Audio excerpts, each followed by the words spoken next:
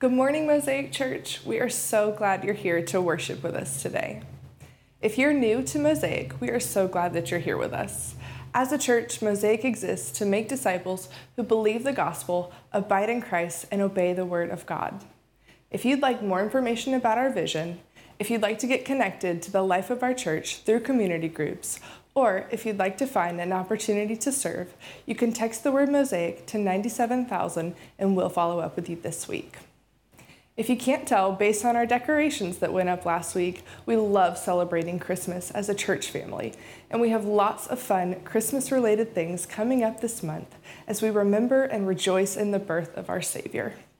Pastor Tad will give us a rundown of those things later in this service, but you can find the schedule on Facebook and the Church Center app, and as usual, we'll communicate more details about each event listed as we get closer to each one. And now, as we're about to enter into corporate worship, if you're concerned about having little ones in service with you, we want you to feel at ease. We love kids and have a lot of them here. Our kids ministry is always available to you, and we have a nursing mother's room with our service streaming live just outside the lobby to the left. Again, we're glad you're here today. Let's worship Jesus together. All right. Well, hey, good morning. We doing good? All right, good. Well, hey, my name is Tad Anderson, and I am the lead teaching pastor here at Mosaic Church. If I've not met you, I would love to do that. But just on behalf of our church, we're glad you're here to worship Jesus with us this morning. Just want to run through really quick our holiday schedule. Officially, it is we are in the holidays now, so let me just kind of run you through what we're going to be doing. The first thing, not really like holiday themed. I guess we could make it holiday themed, but it's our 2023 budget meeting. That's going to be on December 15th. That's a Thursday, and some of you are like, what? Are we coming up here on a Thursday? No, it's going to be virtual this year. It'll be later in the evening, so we don't have to have everyone come up for an extra meeting in an already busy season and facilitate childcare and all of that. It's probably going to be about 8 p.m. Because that's when our kids go to bed. Probably via Zoom, since everyone just kind of knows intuitively how that works now. And with the help of our bookkeeper and our finance team, I will do my best to paint a picture of where we stand financially at the end of this year and help us understand what that means for next year.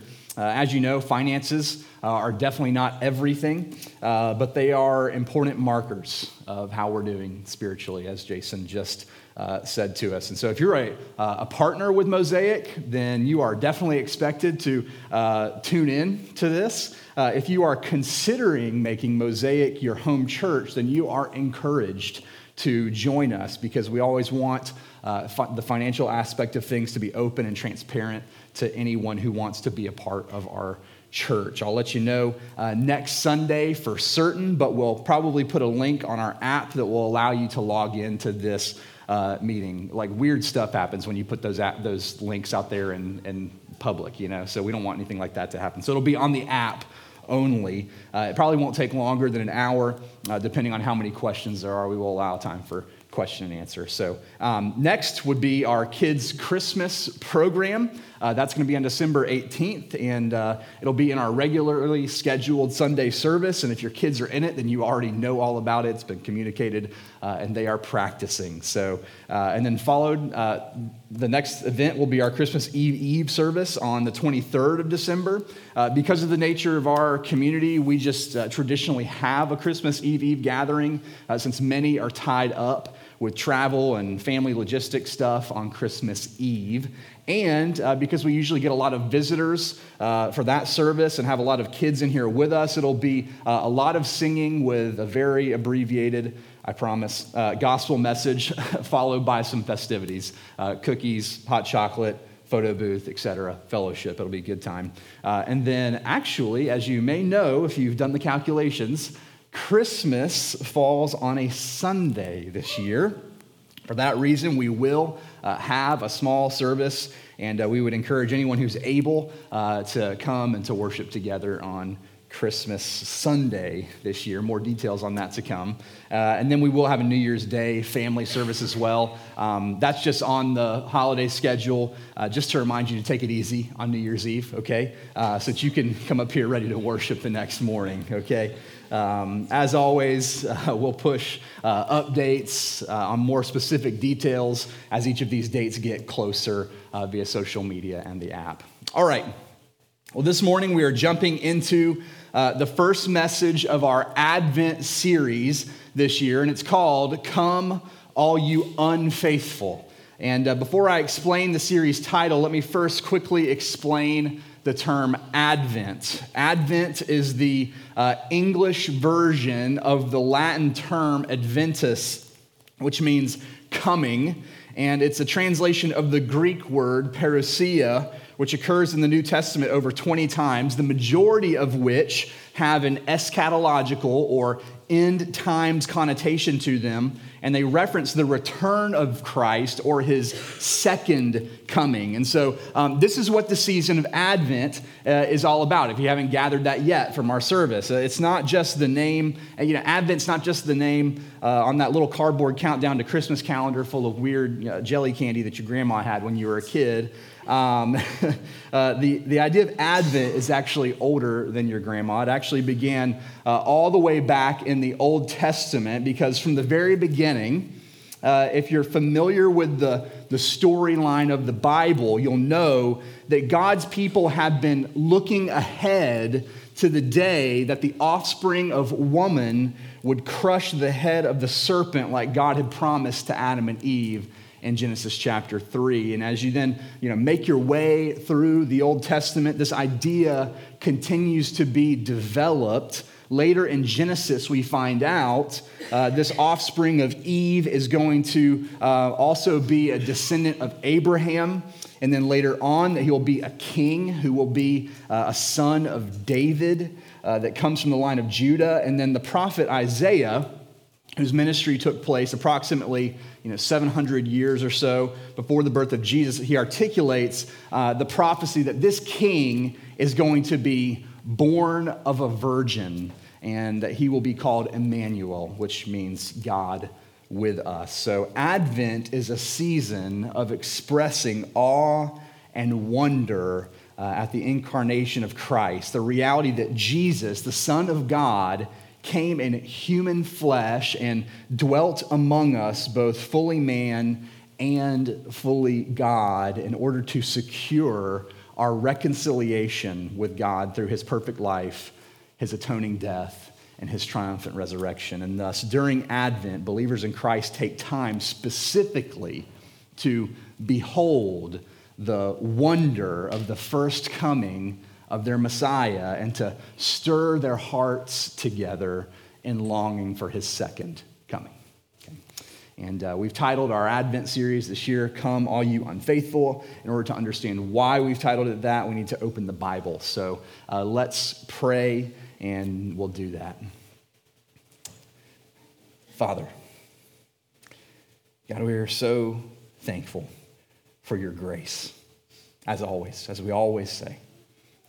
But in this season, we are particularly thankful for the time that we have to set aside to consider the amazing realities of the incarnation of your Son, Jesus.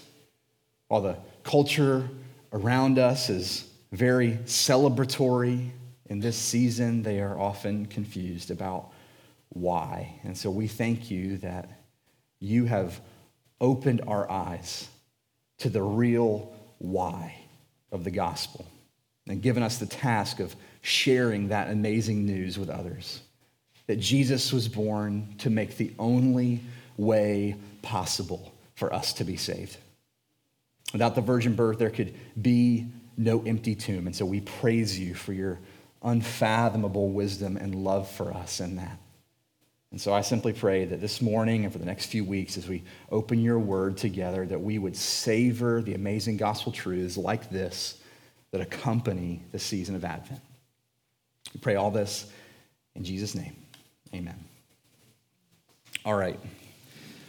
Well, if you know me, you know I'm a huge fan of what? The Office. I love the TV show The Office. And I am not, to be clear, I'm not advocating that you become a fan. I'm certainly not insinuating there's any inherent spiritual value to the show. But the reason that I enjoy it is because I think it does a great job at poking fun of the silliness that exists in human relationships sometimes. Every episode begins with a cold open. It's just a random comedic situation that happens in the office between two or more characters. And in one particular episode, the cold open focuses on a man named Daryl. He's the shipping manager for the paper company Dunder Mifflin, and his elderly grandmother has just passed away. And Pam, who is the office administrator, she comes into his cubicle and gives her condolences and hands Daryl a card that has been signed by everyone in the office. He somberly thanks her. He opens the card, and he begins to read the words that had been written by his coworkers. And they say things like, "Have fun today, big guy. Oh yeah, party time, whoop whoop. Hooray, live it up, Big D. Days like this don't come often enough. Time to celebrate. You deserve this." Pam, who has become very uncomfortable, says, "It's possible that some people thought it was your birthday." And just as she apologetically clarifies this, two other coworkers giddily run around the corner, one wearing a party hat and blowing a birthday kazoo. The other starts pretending to give Daryl birthday punches. And the cold open ends, zooming in at Daryl's cheek. He's got a tear rolling down his cheek. It's a very funny, not funny, kind of tragic comedy vibe. And I begin with this little anecdote because I can't help but feel like this is similar to how a lot of people feel during the holiday season. Like there's an emotional dissonance to the modern American Christmas. All of the marketing and events are shoving it in your face. This is the happiest time of the year. Be happy. I'm not trying to be a Grinch. I do like the movie The Grinch. Our family loves The Grinch. I'm not telling you that you shouldn't be happy during Christmas time, but statistically, a lot of people struggle with feeling happy during the holiday season, or at least they struggle with feeling as superficially upbeat as everything around them is telling them that they should. I think it's kind of a self-perpetuating problem. They don't feel like they think they should feel, and that makes them feel worse, right? Statistics show that depression rates rise steeply during this time, where there is the most singing, feasting, and festive decorating. And secular psychologists mention the reality that there's less sunlight between the fall and spring months, and that perhaps that has something to do with it. And I certainly don't want to totally dismiss that psychosomatic phenomenon, but I do want to press down into the spiritual aspect of it from a biblical perspective. And to do that, I'd like to begin in a peculiar little account in Luke's gospel just after Jesus' birth that many probably skip over because it doesn't have the familiar Christmas characters, angels, shepherds, and wise men. I want us to read it because I think it has huge significance to an underlying theme of Advent. And we'll pick it up in Luke chapter 2, starting in verse 22. Here's what it says. It says, "When the time came for their purification according to the law of Moses, they brought him," that is Jesus, "up to Jerusalem to present him to the Lord. As it is written in the law of the Lord, every male who first opens the womb shall be called holy to the Lord, and to offer a sacrifice according to what is said in the law of the Lord, a pair of turtle doves or two young pigeons." So let's pause there. So Jesus' mother and earthly father are doing the devout Jewish thing here. They're bringing him to the temple to be dedicated according to the Mosaic law. And of note is that they are young and they are poor, indicated by their being unable to offer a lamb and having to offer instead 2 small birds as their sacrifice. So their arrival, it would have been very modest and unassuming, just like Jesus' birth in the manger. But as they're making their way in quietly, something surprising happens. Verse 25 says, "Now there was a man in Jerusalem whose name was Simeon, and this man was righteous and devout, waiting for the consolation of Israel, and the Holy Spirit was upon him. And it had been revealed to him by the Holy Spirit that he would not see death before he had seen the Lord's Christ. And he came in the Spirit into the temple, and when the parents brought in the child Jesus to do for him according to the custom of the law, he took him up in his arms and blessed God and said, 'Lord, now you are letting your servant depart in peace according to your word. For my eyes have seen your salvation, that you have prepared in the presence of all peoples a light for revelation to the Gentiles and for glory to your people, Israel.'" And verse 33 says, "And his father and mother marveled at what was said about him." So Joseph and Mary have had a very unusual birth experience with Jesus. Angels showing up to both of them, as well as to Zechariah. Elizabeth prophesying that her baby is jumping in the womb in the presence of the preborn baby Jesus. The shepherds showing up to worship him. Later on, the Magi are going to show up to worship as well. Okay, and so you've got to imagine that they're just stunned, right? Like trying to wrap their minds around what all keeps being said about this baby born to young, poor, virtually unknown first century Jewish parents. The things that are being said are so grand, and they have these clear Old Testament messianic themes. While they may have understood that, no one could have really conceived of how the life and ministry of Jesus was going to play out and how it was going to fulfill all of the prophecies that had been being made since Genesis chapter 3. But I want to zoom in here. One thing in particular that was said of Simeon when he met Jesus and held him there at the temple that day. In verse 25, Luke says that Simeon was waiting for the consolation of Israel.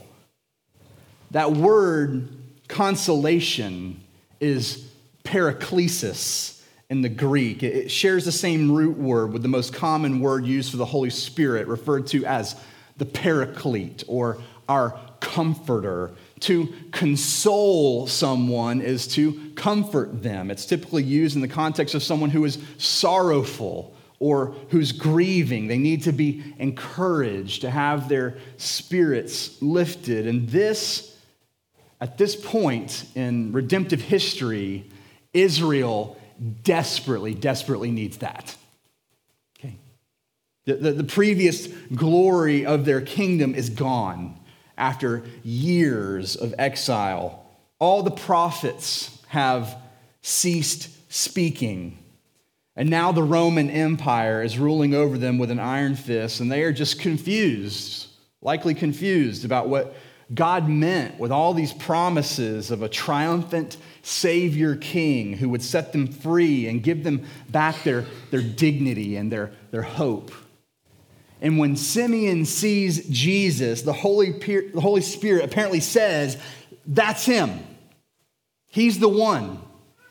All the promises and prophecies are about him, this baby.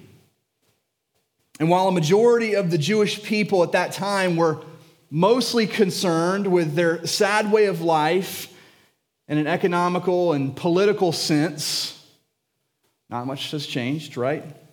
The most important prophecy about Jesus was how he would be the one to finally deal with their sin problem, right?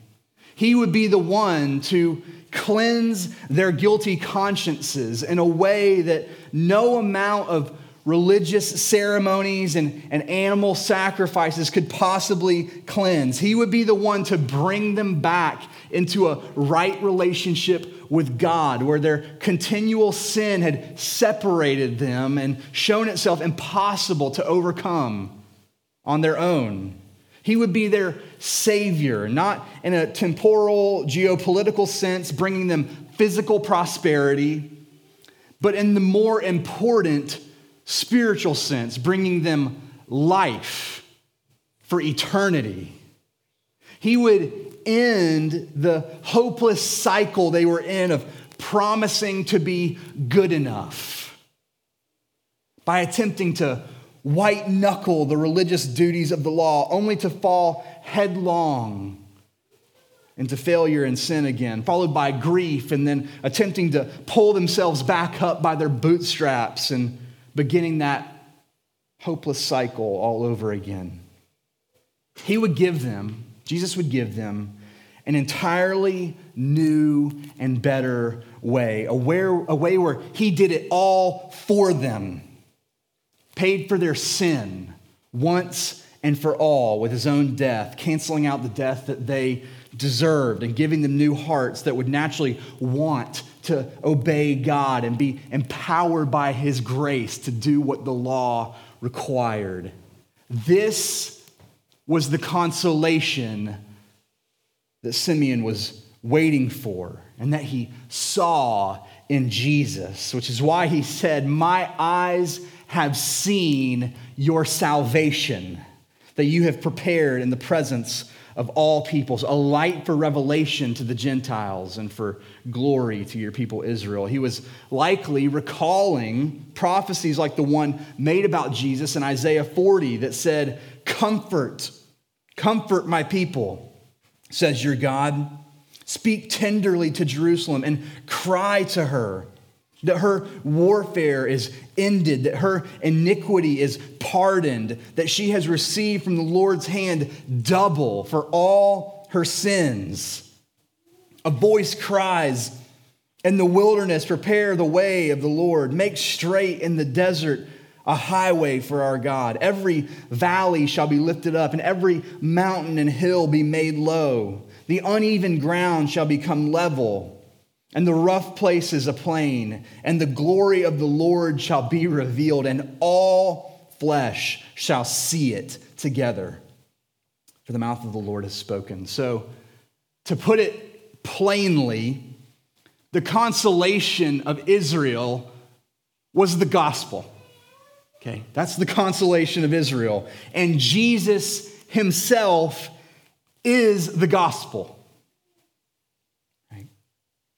The comfort of Israel, but also comfort for anyone who realizes that they have sinned and fallen desperately short of the glory of God, with no way to be good enough for God or to save themselves. Jesus is our consolation, our comfort, our hope, and our salvation. Prior to his incarnation, his physical birth, it's not that no one had faith that God could and would save them. It's that they didn't know how.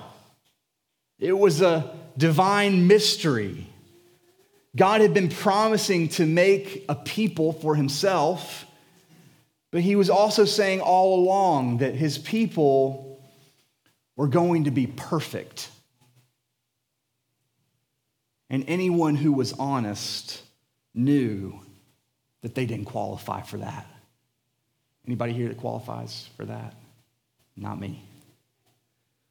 So only when Jesus arrived on the scene as the Son of God and fully man, did it become clear how God's promises could be kept and how his imperfect people could be consoled.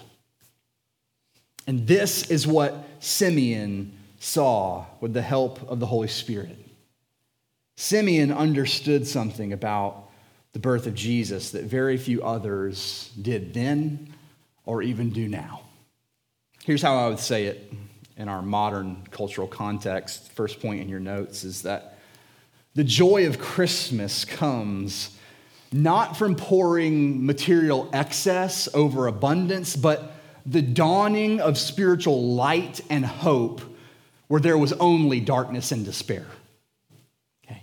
This is what had happened with the birth of Christ. And you see, I think this is why, to bring it to us, to contextualize this, I think this is why deep down, so many people wind up depressed during the Christmas season or disappointed when it's all over. You see, humanity still has a real sin problem. Do you know that? Like us. We have an actual, not hypothetical, an actual sin problem. We're living in a world where a biological man can now win the award for Woman of the Year, and everyone's supposed to be excited about that. I'm not laughing because it's not funny. People can have their baby killed up to the moment of birth if they don't want it, and everyone is supposed to say that that's right and good. There are Disney shows glorifying blatant homosexuality and actual demonic witchcraft. We live in a world where wars are actively taking place, where genocide is actively taking place under communist regimes, where child sex trafficking is happening in our own country, not to mention cancer, car crashes, and COVID-19. And also not to mention all of our own personal sin struggles that only each of us knows the true depth and extent of. We have a sin problem. And along comes Christmas in America, and the message on every ad is, yay, time to get more stuff. Don't worry about all the terrible problems in the world, just spend more money. It'll be okay. We used to have a holiday where everyone was thankful for their old stuff first, which was good, I guess, but that got totally overshadowed by the incessant need for new stuff. There was Thanksgiving, right? And then would come Black Friday. But now, Black Friday starts on the Monday before Thanksgiving. And now, Thanksgiving is like a little intermission between Black Friday week and Cyber Monday week, right? Like, sure, everything in the world seems like it's on the verge of total meltdown, but you can get new sweatshirts at the Under Armour outlet for $29.99, okay? You're going to look good for World War III, okay? It doesn't make sense. It doesn't make sense. It's like you're Daryl from The Office. Your beloved grandmother dies, and all your friends throw you a birthday party. Like, what? No wonder people are depressed during the holidays. They're treating it like a season for mass consumption when Scripture tells us it's a season for consolation. Paul Tripp says it really well, as always. He says, the glory of the birth of Jesus becomes glorious when it is seen through the humbling lens of the desperate condition that was the reason for his coming. Right? Christmas is about the weight of the sinful world that we all feel. It's about how Jesus was born to overcome our sin and the sin of the world, and through that to give us the deep soul level comfort that cannot come from anywhere else. Our culture is telling us, seek out material joy during the holidays, and you'll find comfort in that. But that's not how it works. If you've tried it, you know. If you do that, you'll just still be sad and surrounded by a bunch of new stuff, probably in debt, which is why you're sad, maybe. I don't know. It's a sad thing, debt. But biblically, we see that our joy is supposed to flow from our spiritual comfort in Christ, right? Joy flows from the comfort of knowing we can be forgiven for all of our sin, and that all of the sin in the world is ultimately going to be dealt with by King Jesus when he returns. Okay? It's important that you see how that works. Do you see that? If you get those flip-flopped, you're going to have problems. Your holiday season is going to feel dissonant, like something isn't wired right. You're supposed to feel delight, instead you feel disappointment. It's because you can't celebrate Jesus one day a year in a totally unbiblical way and expect to get the joy that he promises to those who surrender their lives to him and who actually read and apply his word. You can't do that. I guess some people call that CEO Christianity, Christmas and Easter only Christianity. That's like these people you see on social media who get all stoked out of their minds for the World Cup. You've seen those people? They know nothing about soccer.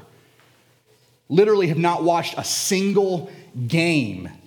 And then out of nowhere, they're posting about FIFA, like, yes. Come on, man, you're not a soccer fan. We all know it. You don't talk about soccer ever. The majority of America celebrates Christmas like that. They go all out for one day, December 25th. But Jesus has not crossed their mind since April on Easter, right? My point is this. I digressed a little bit there. My point is, Christmas is not about finding comfort in the cheap joys of giving and getting more stuff on one special day a year.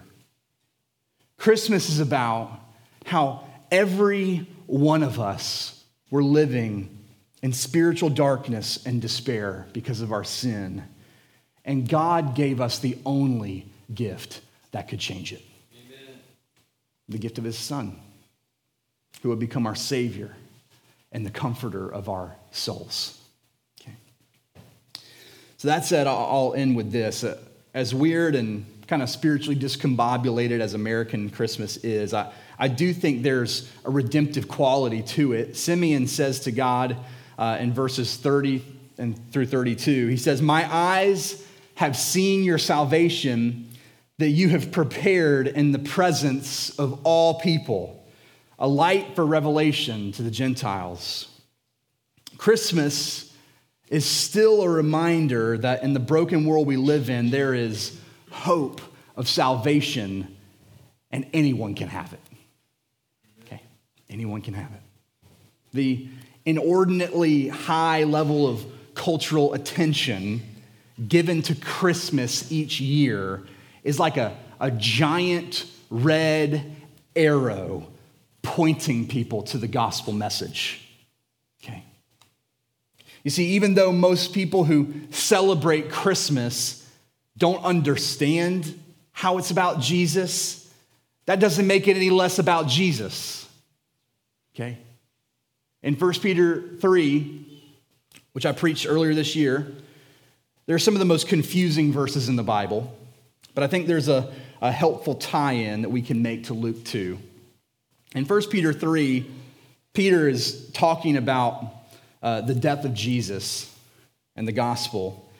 And listen to what he says in verses 18 through 20. He says, "For Christ also suffered once for sins, the righteous for the unrighteous, that he might bring us to God, being put to death in the flesh, but made alive in the spirit, in which he went and proclaimed to the spirits in prison, because they formerly did not obey."